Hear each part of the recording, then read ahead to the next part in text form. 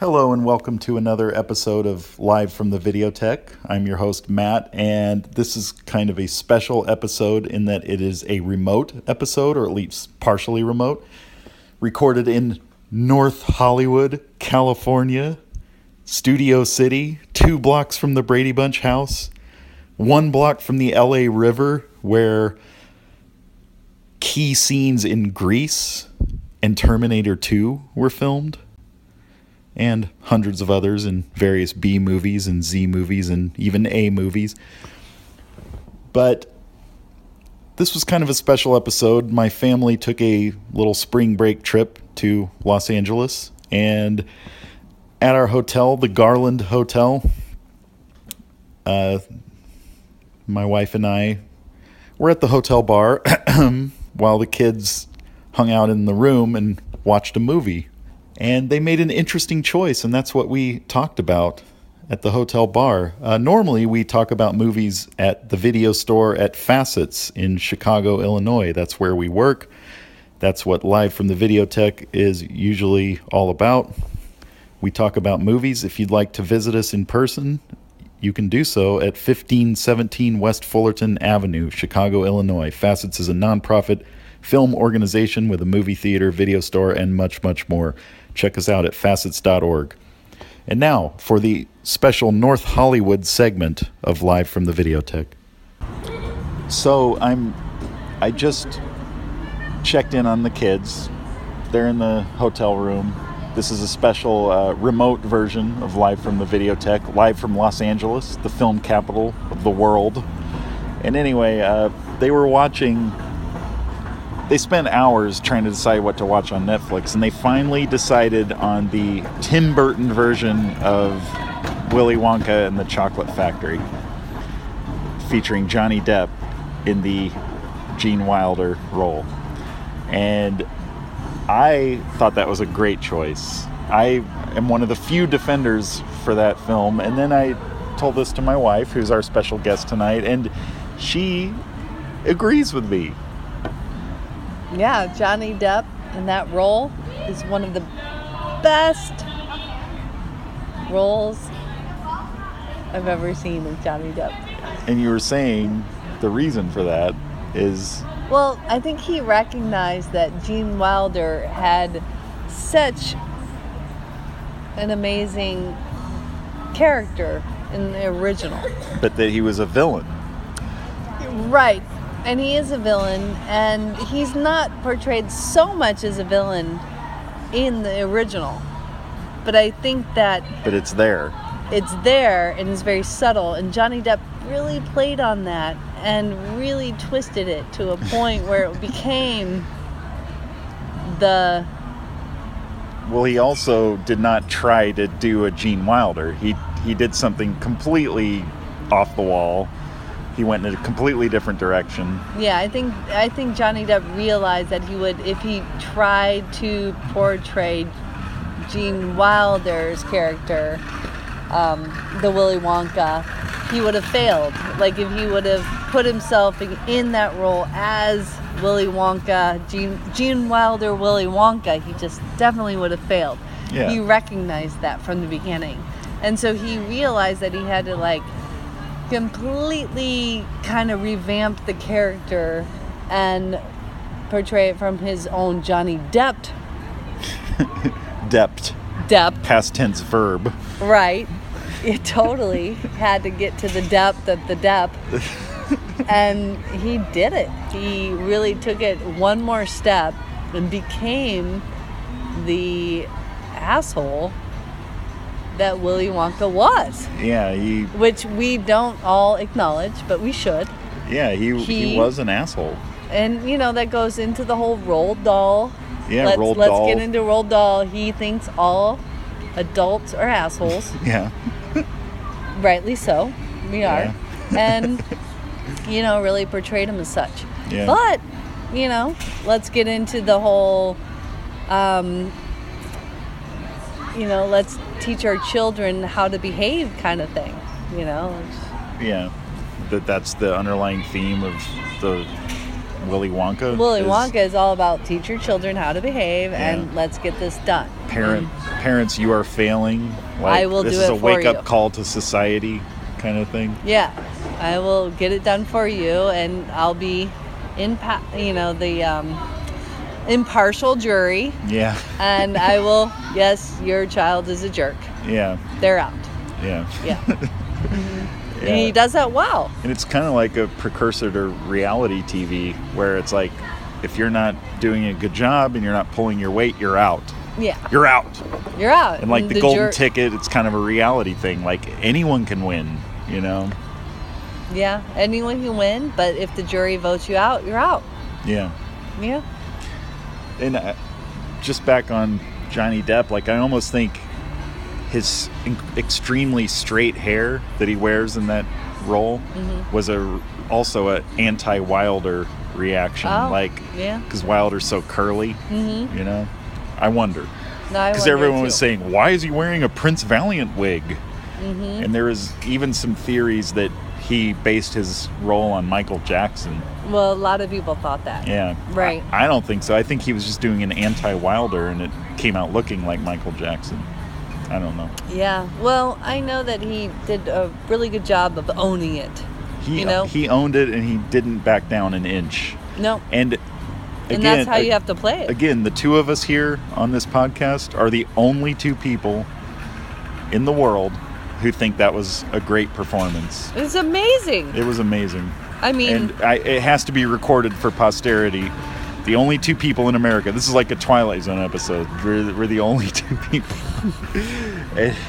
But and this is coming from me. I am not a Johnny Depp fan. I think he's overrated as an actor. I kind of have to disagree with you. So what's he good in? Well, I think that in Pirates of the Caribbean, he really kind of... That's a great character. Bad franchise. Bad franchise. Bad movies. But he really developed the character, and I, again, owned it. I think he developed his character and really owned it, and really, like, he molded it out of like characters, you know, like Keith Richards and more Keith Richards. I mean, he just really developed that character, and it became his own. And I feel that, like, he is not, you know, you have those characters that, like, take their own personalities and then they claim it as their own, like Al Pacino or Al, whatever his name is. But the other Al. Other Al. Bundy. Al Roker. I don't know. But he actually isn't that character, but he developed the character and kept developing it and just went with it because... Well, it is a truly great character. It's a truly great character and very memorable. And, you know, I don't know. There's just... And the Dead Man. Oh, Dead Man. I just cannot... Is a great movie. Forget that character. Yeah, I mean... And in a way, it was a lack of character. Exactly, that's what I was going to say. Well, it's a lack of character. He let the movie take over. But I think that was I think he recognized that again. Well, and recognized that and allowed it to happen. Yeah, he was the blank, sort of the blank slate. Yeah, no, that... You're right. He can play understated very well. Yeah. Yeah. He doesn't have to... That's a good point. I think Johnny Depp is one of the best actors of this time. Oh, she said it. And it doesn't have to do with the fact that I'm attracted to him, even though I am. Well, I was saying earlier, off the record, that, you know, women might be more inclined to praise Johnny Depp's acting ability. Or, you know, heterosexual women, I said. And, you know, I don't have those sort of ingrained biases. But, no, you make a good case. You've mentioned a couple really good roles. But, you know, I'm thinking of things like, I don't know, I rewatched Fear and Loathing in Las Vegas recently, and he just seemed like kind of a hipster in that. I don't know. Doing the Hunter S. Thompson thing. I have to admit, I watched it. There was a party. I didn't do this by myself, but at a party, they watched the movie with the commentary by Hunter S. Thompson. That was the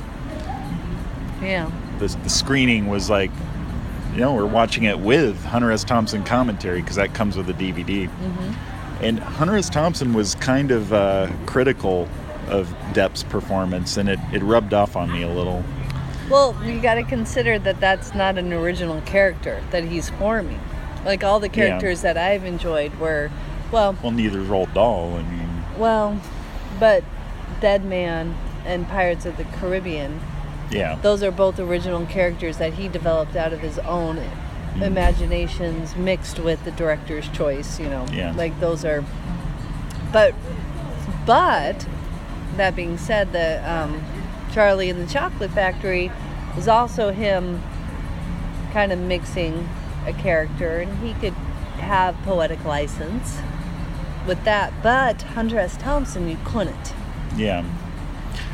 Because you have to stick within a norm of this actually happened. All right, so I'm here to do a little follow-up with the actual viewers of the film this weekend in our Hollywood hotel, and Claire watched it. Claire's 12 years old. It's the second time you've seen it, actually. Yeah. Or maybe even the third? Probably the third. Yeah. And what did you think of it this time? I remember you saying when you were little you didn't get how evil he was, or something like that. Yeah. So I realized when I watched it this last time how creepy Willy Wonka is. Whenever a kid gets into danger, he doesn't really do anything to help them. He really smiles, and then when the Oompa Loompas make their song about the person, he just kind of dances along a little bit. And it makes me think that he kind of wanted everyone to, like, get hurt. Yet he didn't do anything to save them, and neither did the Oompa Loompas. It's almost like he lured them there to punish them and hurt them and possibly kill them. Yeah, and when I was little, I thought he was a really, like, good person, and I was like, oh, those kids deserved it.